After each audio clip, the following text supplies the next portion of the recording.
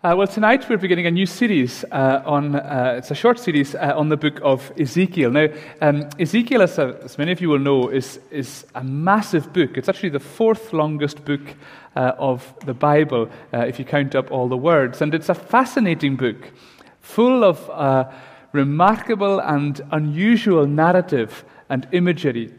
But despite that, it's also maybe a bit of a neglected book, perhaps one that we don't read that often. And it's possibly fair to say that at first sight, it's not the most straightforward book of the Bible to read. Over the next 6 weeks, we're going to look at what we're entitling as 6 epic images that are contained in this book. So tonight's title is Wheels and Wings, which is focusing on chapter 1. Then we're going to look at the image of an abandoned baby in chapter 16. Then the watchman, which is a theme running through the whole book. The shepherd in chapter 34. The valley of dry bones, chapter 37.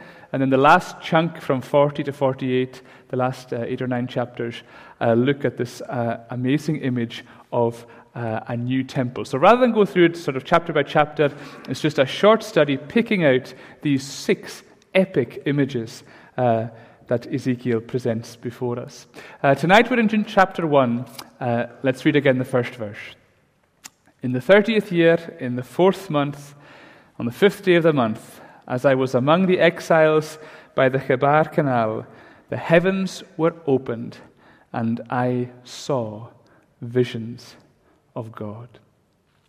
Now, as we embark on this study in Ezekiel, it's important to begin by getting our bearings a wee bit. And so approaching the book, it's maybe helpful just to ask 3 very simple questions. When, where, and what are we as we approach this book? So, when was Ezekiel written? So if you look at an Old Testament timeline, you can see various key dates there. So Abraham, about 2100 BC. Moses, 1400 BC. David is an easy one to remember. Always remember David, 1000 BC. That's kind of a good one to remember. Fall of the northern kingdom of Israel is in 722 BC. And fall of the southern kingdom is 586. And the return from exile is 535-ish. Where's Ezekiel?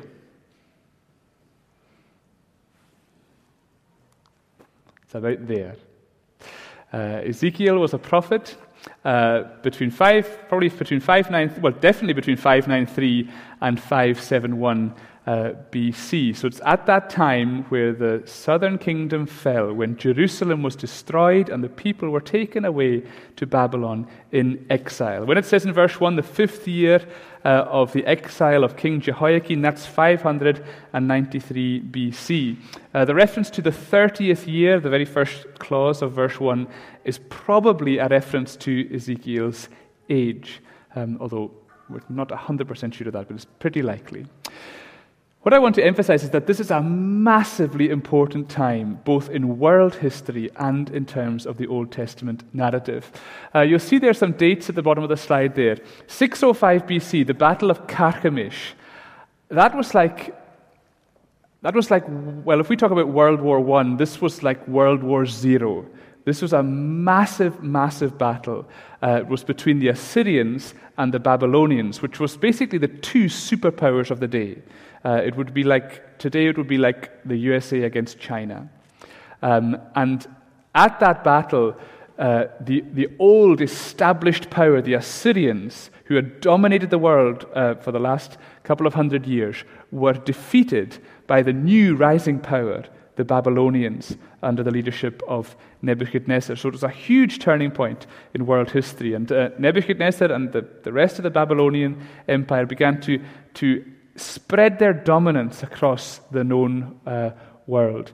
And bit by bit, they conquered the land surrounding Jerusalem, where God's people remained. In 3 stages, the Israelites were shifted from the promised land to Babylon. 603, Nebuchadnezzar comes for the first time, and he takes some people away, particularly the leading individuals in society. Among them would have been Daniel. 597, there's a second deportation. The king gets taken, and a bunch of other people, including Ezekiel. And then the final stage is 586 BC when Nebuchadnezzar returns to Jerusalem, and this time he doesn't just take people out, he destroys the city and the temple, and the people go into exile. And so Ezekiel's a prophet across this key stage, both before and after that pivotal moment when Jerusalem fell. Later in the book, you'll read in chapter 33, verse 21, in the 12th year of our exile, in the 10th month, on the 5th day of the month, so this is us now in about 586, a fugitive came from Jerusalem, came to him and said, "The city has been struck down." Now, we really have to try and grasp the magnitude of what is being said there. Imagine maybe today, imagine you turned on the news when you got home just now and it said, the White House has been overrun and demolished. That would seem almost unthinkable to us. Well, to the Jews, Jerusalem and the temple being crushed and destroyed was unthinkable. But here, in the lifetime of Ezekiel, it happens. There's two other big prophets at this time. We mentioned Daniel already. The other one is Jeremiah. So when you think Ezekiel, think Daniel, think Jeremiah. They're all prophesying at the same time. So that's the when. What about the where? Well, the where is pretty straightforward. It's in the land of the Chaldeans, which is another word for the Babylonian Empire, and that's an area in sort of southern area of modern Iraq. We're not 100% sure where the Khabar Canal is, but it's probably about there, just slightly south of Babylon. The key point is that it's not Jerusalem. It's not in the Promised Land. It's a foreign land, a completely different geographical location for God's people. So the what, the where, and finally the when, the where, and finally the what. And that's again pretty straightforward. This is a book of prophecy. Ezekiel's called to be a prophet, and that basically means that he's here to be God's spokesperson. That's what prophets did. They communicated God's word to the people. And throughout the Old Testament, you had different prophets speaking at different times and in different contexts. But across all these prophets, they had one thing in common. They all delivered a message of judgment and salvation. So whenever you read one of the prophets in the Bible, always have these two things in mind: judgment and salvation. Another way of saying that is that Ezekiel and other prophets always delivered a message of warning and of hope. They warned the people of the dangers of abandoning God and turning away from their relationship with Him. But they also gave a message of hope that no matter how bleak things looked, there was God's offer and promise of salvation. And I suppose if you think about it, all the best and most important messengers that communicate with us give us messages of warning and of hope. So if you are maybe heading into the sunset of your life and you had a very unhealthy diet and a very inactive lifestyle, and you went to your doctor, they would give you a message of warning and of hope. They would say, you can't carry on with that diet and lifestyle, but if you do address it, then you'll recover. Same if your car is running badly. A good mechanic will give you a message of warning and hope. He'll say, your car's going to conk out completely if you don't fix it, but I can fix it. Same if you're not pulling your weight at work. A good boss would give you a message of warning and of hope. Ezekiel, as a prophet, is presenting a warning of God's judgment against the wrongdoing of the people, but at the same time, he presents us with an amazing message of hope and salvation. So when you approach Ezekiel, when you think Ezekiel, you need to think in terms of the fall of Jerusalem. You need to think in terms of the people going into exile. You need to think of judgment and salvation. You need to recognize that this is a really, really low point in the history of the Old Testament. In the midst of all of that mess, Ezekiel was called to be a prophet. And his prophecy begins with this remarkable vision of chapter 1. And we can come to a chapter like this and we can think to ourselves, how do we read a passage like chapter 1? We're told that Ezekiel sees a vision of God. And then the rest of the chapter tells us what he saw. And we're given this really quite astounding description of this vision that was presented before him. And we need to ask ourselves, how do you go about explaining and understanding a passage like this? What are all these wheels and wings and faces and fire about? Well, coming to a passage like this, there's two mistakes that we can make. The first mistake is that we can underanalyze it. And we can think to ourselves, well, there's no way I can make any sense of this. I can't get my head around it. That's not true. The Bible is never inaccessibly complicated. Even a passage like this most definitely can be understood. So we mustn't just underanalyze it and think, oh, well, we've got no chance. But at the same time, we must not overanalyze a passage like this. That's another mistake we can make. We can look for too much in all of these details. There's a risk that we can read too many things into this passage. And that's been done throughout history. So, for example, in verse 6, I think, it speaks about 4 living creatures with 4 faces. Way back, about 1,500 years ago, there were some theologians who said that these 4 faces represented the 4 gospel writers. So in the New Testament, you've got Matthew, Mark, Luke, and John, and so you've got 4 of them, you've got 4 faces. That's what these 4 faces are representing. But it wasn't just way back 1,500 years ago that people were creative in their interpretations. 1 week ago, just 1 week ago, I read an article on the BBC News website, which was a fascinating article about Christians with disabilities. And they had one person, they'd interviewed one person who said that passages in the Old Testament, like this one, which talk about God's throne and which talk about wheels, lead us to the conclusion that God has a wheelchair, and therefore he can identify with disabled people. Now, the points behind those interpretations are true. There were 4 gospel writers, Matthew, Mark, Luke, and John, and God is deeply compassionate towards people who are disabled, and he understands what they're going through. But these conclusions are reading too much into a passage like Ezekiel 1. So how do we get it right? How do you read a passage like Ezekiel 1 and figure out what's this saying? How should you approach it? Well, you do need to ask questions, but we need to make sure it's the right questions. And I would maybe like to suggest that it's important to avoid the tiny questions. So sometimes you can come to a passage like this and ask tiny questions. So you could say, why is the lion listed before the ox?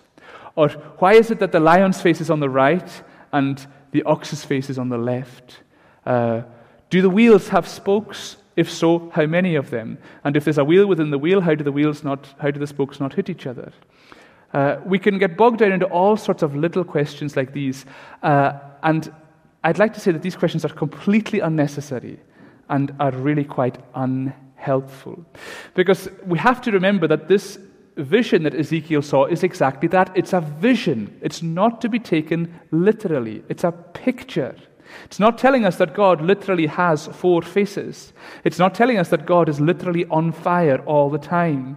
And the reason we know that is because as Billy read through this chapter, he kept on repeating phrases like "as it were" and "appearance" and "like." So he saw a vision containing elements like fire, like human appearance, as it were, gleaming metal. It's all a likeness. It's not literal. The tiny details are not the important point. And so instead of asking these tiny questions, we need to think about the big questions. In other words, we need to ask, what is this imagery pointing us towards? What should it make us think about? And it's with that in mind that we have to approach this passage. So if you want, you can close your eyes. You don't have to, but I want you to just either with your eyes open or your eyes shut, use your imagination and think, what's Ezekiel wanting us to think about? What do we see in this vision? Well, you can imagine you're going to see clouds. Big, big, big clouds. You're going to feel the wind, feel a really, really strong wind blowing against you. You see flashes of lightning, you see fire. You can feel heat. It's really hot, like molten metal hot. You can hear noise, rumbling, thundering. It's like a deafening waterfall, really, really loud. You can see these 4 living creatures. Their wings are outstretched. They're on some kind of platform, and there's wheels. And the wheels have got wheels that go forwards, and then they've got wheels that are probably at 90 degrees going the other way, like a kind of gyroscope sort of shape. And this chariot platform with wheels thing is constantly moving, and it's moving fast. Here, there, quick, quick, quick, quick, quick. It's darting. It's bright, it's gleaming, it's sparkling, and it's big. The wheels are very, very, very, very big. And above that chariot, there's a throne, gleaming with fire, brightness all around. It's hot, it's loud, it's bright, it's windy, it's fast. It is an epic image. And all of that imagery is showing us loads of important things about God. And I'm going to list 10 of them very quickly. Number 1, energy. There is light, heat, noise, movement. This is a God who's powerful and active. There's motion, constant movement in this chapter. It's not a static image. It's not a static God. He's not confined. He's not restricted. He's not stuck. There is speed. Everything is fast. Now, often we think of God as kind of slow. But here we've been told to think of God as fast. Fast, fast, fast, fast, fast. There's brilliance. Everything is gleaming, sparkling. There's a majestic, stunning beauty in it all. God's glory is shining really, really powerfully in this image. There's holiness. So this imagery of fire is not just speaking of energy, it's also speaking of purity. God is a holy God. He's pure, undefiled. Fire has that refining effect. There's an unapproachableness to the whole thing. You can't just waltz into the middle of a fire. You have to keep back. These winged creatures express the same idea. You'll remember from other parts of Scripture, at Eden and in the temple, the winged creatures were almost like a kind of guard saying, no entry, keep back. There's sovereignty. And so we have a throne. We have that image of God's absolute authority. He's ruler. He is judge. That's why we have a lion, an ox, and an eagle. You think of wild animals. Who's the biggest, strongest wild animal? It's a lion. You think of domestic animals. Who's chief among them? It's an ox. You think of the birds. What's the biggest, strongest bird? It's an eagle. These are the ones who are rulers of their respective realms. And all the movement we're seeing is under complete control. Although God is fast, it's not chaotic. It's very, very precise. The wheels, they can go in any direction, but it's always under the guidance of the Spirit. It's moving carefully. There's complete control. And these 4 creatures, the fact that it's 4 probably corresponds to the imagery of the 4 corners of the world. That's a kind of colloquial expression to refer to the whole of the earth. In other words, there's total authority. There's knowledge. So when you see a passage like this talking about eyes, so you see the rims of the big wheels have got eyes all over them.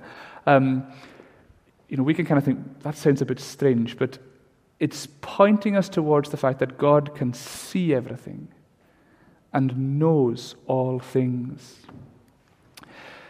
We're being presented with the image of a warrior. These wheels are chariot wheels. And that's confirmed by the fact that it's the noise of an army that Ezekiel can hear. It's a military image speaking of God's might and strength and courage in the face of enemies.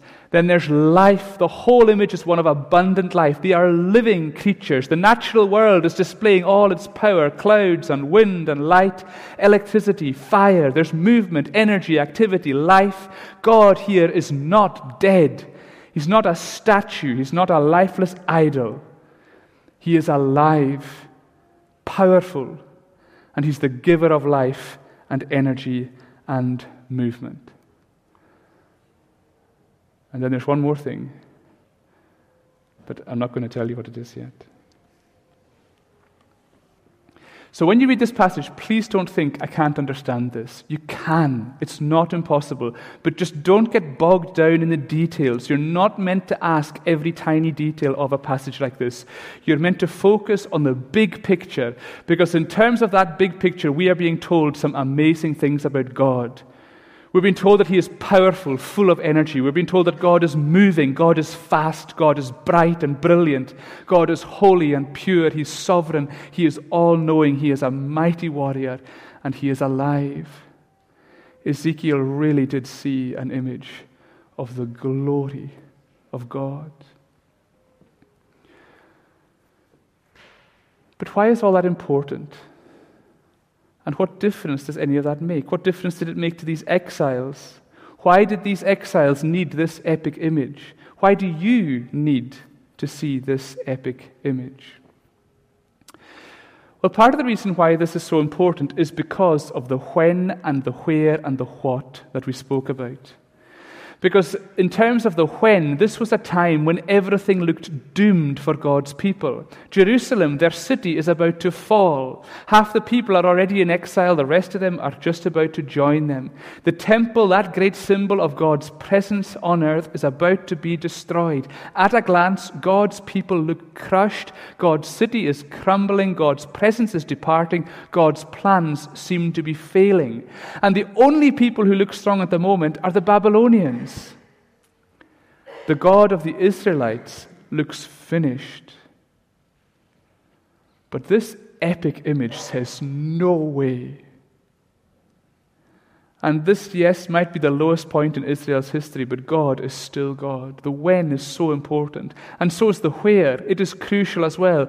Back in these days, everybody associated their God with a location. So God, the God of the Bible, was associated with Jerusalem and with a temple. Other nations did the same thing. So your God would be in a particular temple in a particular city, and there was this sort of idea that a God was confined to a particular location.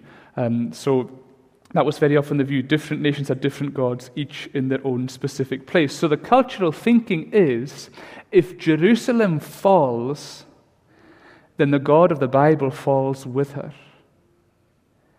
Ezekiel's vision says no. And that's why the fact that we're here at the Chebar Canal is so crucial. It's emphasizing that God is not confined to Jerusalem. And in fact, He reigns over the whole earth and over the whole of creation. And as the God who reigns over all, He is the one that these Israelites have to listen to. And that's why the what is so important. This is prophecy. This is the word of the Lord. That's why I wanted to read into chapter 2, where God says, Ezekiel, stand up because I'm going to speak to you.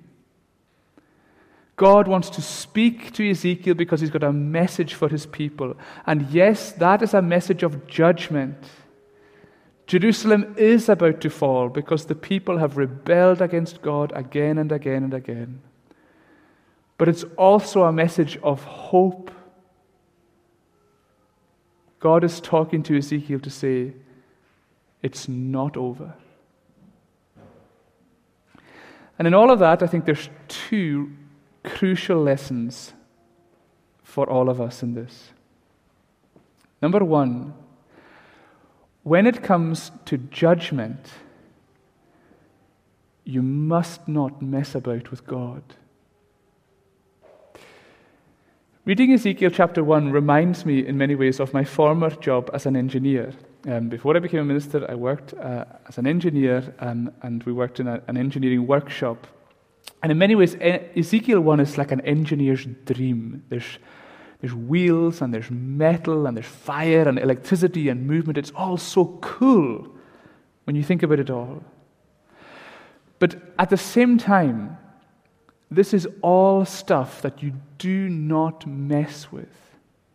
When Ezekiel speaks about a wheel, it reminds me of a lathe spinning. So a lathe, as I'm sure you know, is that tool that functions by a chuck that spins very, very quickly, holding a piece of metal or plastic, whatever you're working on, very, very fast, very, very powerful machine in terms of its spins. And you watch that wheel spinning, spinning, spinning. One key rule, if you ever use a lathe, is that you never, ever touch it when it's turning. Ever. Same with hot metal. You do not mess with it. Likewise, electricity. You don't go and play on a pylon. And all these things in this image are the same. You don't mess with a lion. You don't muck about with an ox. You don't go and play with an eagle. You don't mess about with precious jewels. If you go down in one of the jewelers on Princess Street, if they take out something, they put gloves on and they're incredibly careful. They do not mess about. You don't mess with a wind or a storm. So when you hear of storm force winds in the Cairngorms, you don't go out. You don't mess with mighty rushing waters. So if you think of the Atlantic Ocean battering the west coast in the middle of winter, or if you think of a river in spate after days and days and days of heavy rain, you don't jump into that. You don't mess about with it. And you most definitely don't mess with an army. You think of the noise of a mighty army. You do not mess about with that. All of these things, they are awesome. We admire them. We value them. We need them. But we do not mess about with them. And if that is true of lathes and lions and rivers, then surely it's true of God.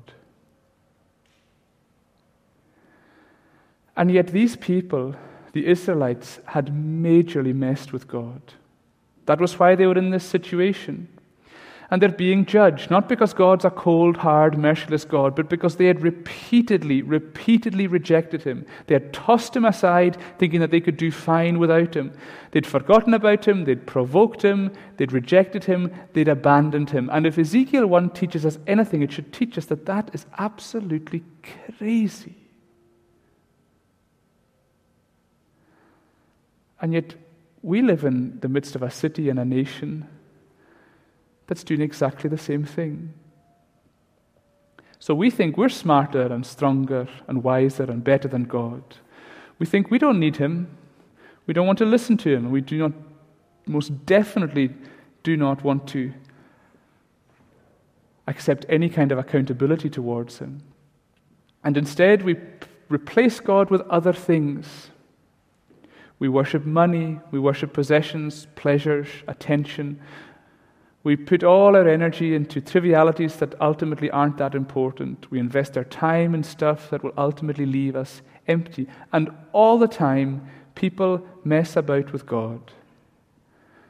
So He's just a swear word, or an irrelevance, or a joke.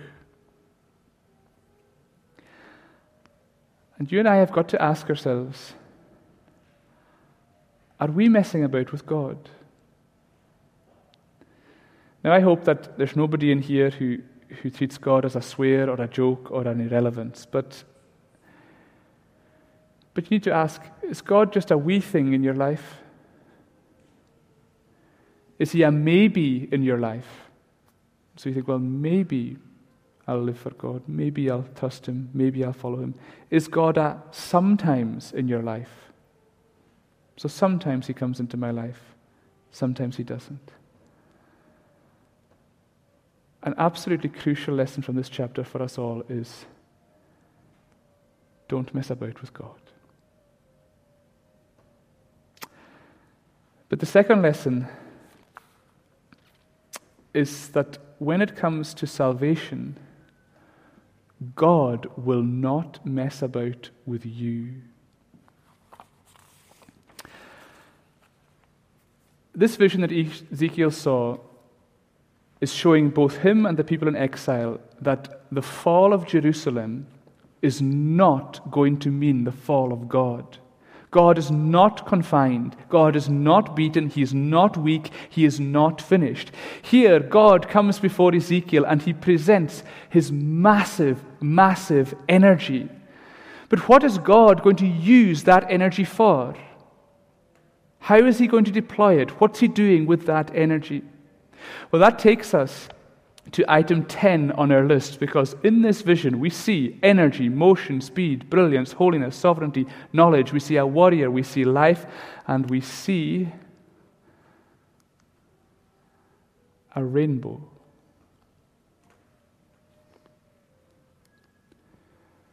Like the appearance of the bow that is in the cloud on the day of rain, so was the appearance of the brightness all around. Such was the appearance of the likeness of the glory of the Lord. When I saw it, I fell on my face, and I heard the voice of one speaking, and he said to me, Son of man, stand on your feet, and I will speak with you. Now you might be thinking, why a rainbow? It kind of seems a bit soft in amongst all of this energy and power. We often associate a rainbow with tranquility. I don't know why this is the case, but for some reason, whenever I think of a rainbow, I think of Postman Pat. Because you watch these programs and it's all idyllic and there's a rainbow. Of course, today, rainbow colors are used as a symbol for equality in a different sense altogether. In the Bible, the rainbow was a very specific sign. It's a sign of God's promise. He gave that rainbow the significance of this sign after the flood with Noah. It was a sign of God's covenant commitment. And so when we see this rainbow in the midst of the epic image of Ezekiel chapter 1, it is telling us that God has not given up on his people. So yes, there is going to be judgment there right in the midst of it. But alongside that warning and reality of judgment, there is a message, an amazing message of hope. And the rest of Ezekiel and the rest of these epic images are pointing us towards the fact that God's promises are actually way, way bigger than what these Israelites were expecting. They went into exile, and what they wanted more than anything else was to get back to their land and to get back to their city. They wanted to get their old life back, but Ezekiel is going to show us that God's plans are way bigger. God's not really bothered about getting back to the old life. God wants to offer them and the whole world new life. And Ezekiel is that key turning point where the Old Testament really powerfully recognizes that something way bigger is coming. And that's why the image in Ezekiel 1 and all the epic images that we're going to look at are pointing us forward to Jesus Christ. It's in Jesus that God's promise, the promise that the rainbow reminds us of, that all the promises that he made in the Old Testament, it's in Jesus that these are fulfilled. He's the one who's come to deliver us from judgment. He's the one who's come to take that judgment in our place, who deals with the consequence of our sin. He's the one who's come to give us eternal salvation. That prophetic message of judgment and salvation is pointing us towards Jesus. That's why it's really interesting if you go home tonight and read the very last book of the Bible, especially probably Revelation chapter 4, but also other places in Revelation, you'll see that the description of God with Jesus exalted at his side is using exactly the same language that Ezekiel uses. This God of massive energy is accomplishing his purposes in and through Jesus Christ. Ezekiel saw that vision of the glory of God that's pointing us forwards. What did we read at the very start of the service? That the Word became flesh and dwelt among us. We've seen his glory, glory as of the only Son from the Father, full of grace and truth. All of that energy is pointing us towards the person and work of Jesus Christ. That is telling us that all of this power and speed and strength and energy set before us in Ezekiel chapter 1, all of that is being channeled into saving you. God does not mess about when it comes to saving you. You are not some casual plaything in God's eyes. You're not some irrelevance that he does not need. You are the goal that he's aiming for. You're the target that he's focused on. You're the people that he has come to reach. This glory of God that Ezekiel shows us and that's fully revealed in Jesus Christ is a glory that is full of grace and truth.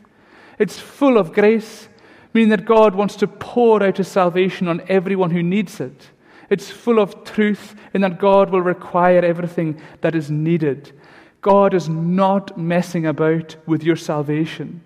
He is absolutely committed to being gracious to you and to bring you hope, to be true to his promise, to save you. And so when we see a God full of energy in Ezekiel 1, that energy means he will never give up on you. He'll never run out of energy for you. His motion means that he's always active, always alert, always ready for you. His speed means that if you need him, he's there. God is fast, so he is fast for you. If you call out to God, it's not like, oh, well, I'll be there in a few minutes. He's fast, ready to be there for you, using that speed for you. His brilliance is for us to enjoy and marvel at and to share in. His holiness is reminding us that he wants to take us out of this broken creation and into a new realm where all the rubbishness and muck of life has gone. His sovereignty tells us that he's completely in control and he's exercising all his authority to make you his own. His knowledge tells us that he knows you. The eyes and the faces are reminding us that he's always, always, always watching over you. The image of a warrior is telling us that God is ready to defend you from every enemy and that nothing can penetrate his defense of you. And the life that's bursting forth before us in Ezekiel 1 is a life that we will enjoy in him for all eternity. All of this is telling us that when it comes to saving you, God never, ever, ever messes about.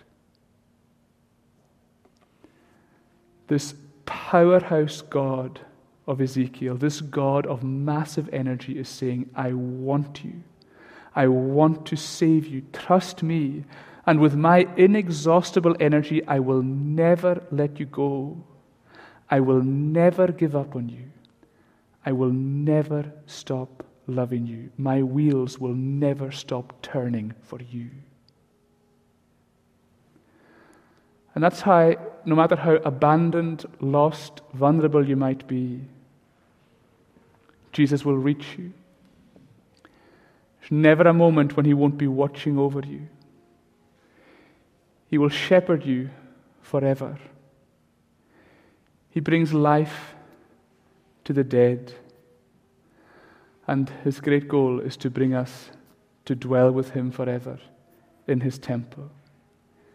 The massive, inexhaustible energy, movement, speed, authority, and power of God is being poured into saving you. Because as far as God is concerned, you are far, far too precious for any messing about. And if that's not enough reason for you to put your trust in Jesus, then I don't know what is. Ezekiel gives us an epic image because we have an epic God. Let's pray.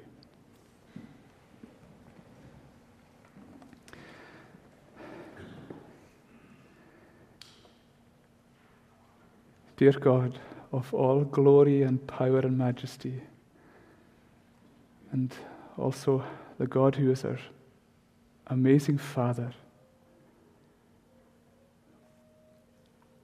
we almost don't know what to say when we think of the imagery that Ezekiel presents before us. But how we thank you that because of Jesus, we can say, you are our God, we are your people. Please may that be true of us all. Amen.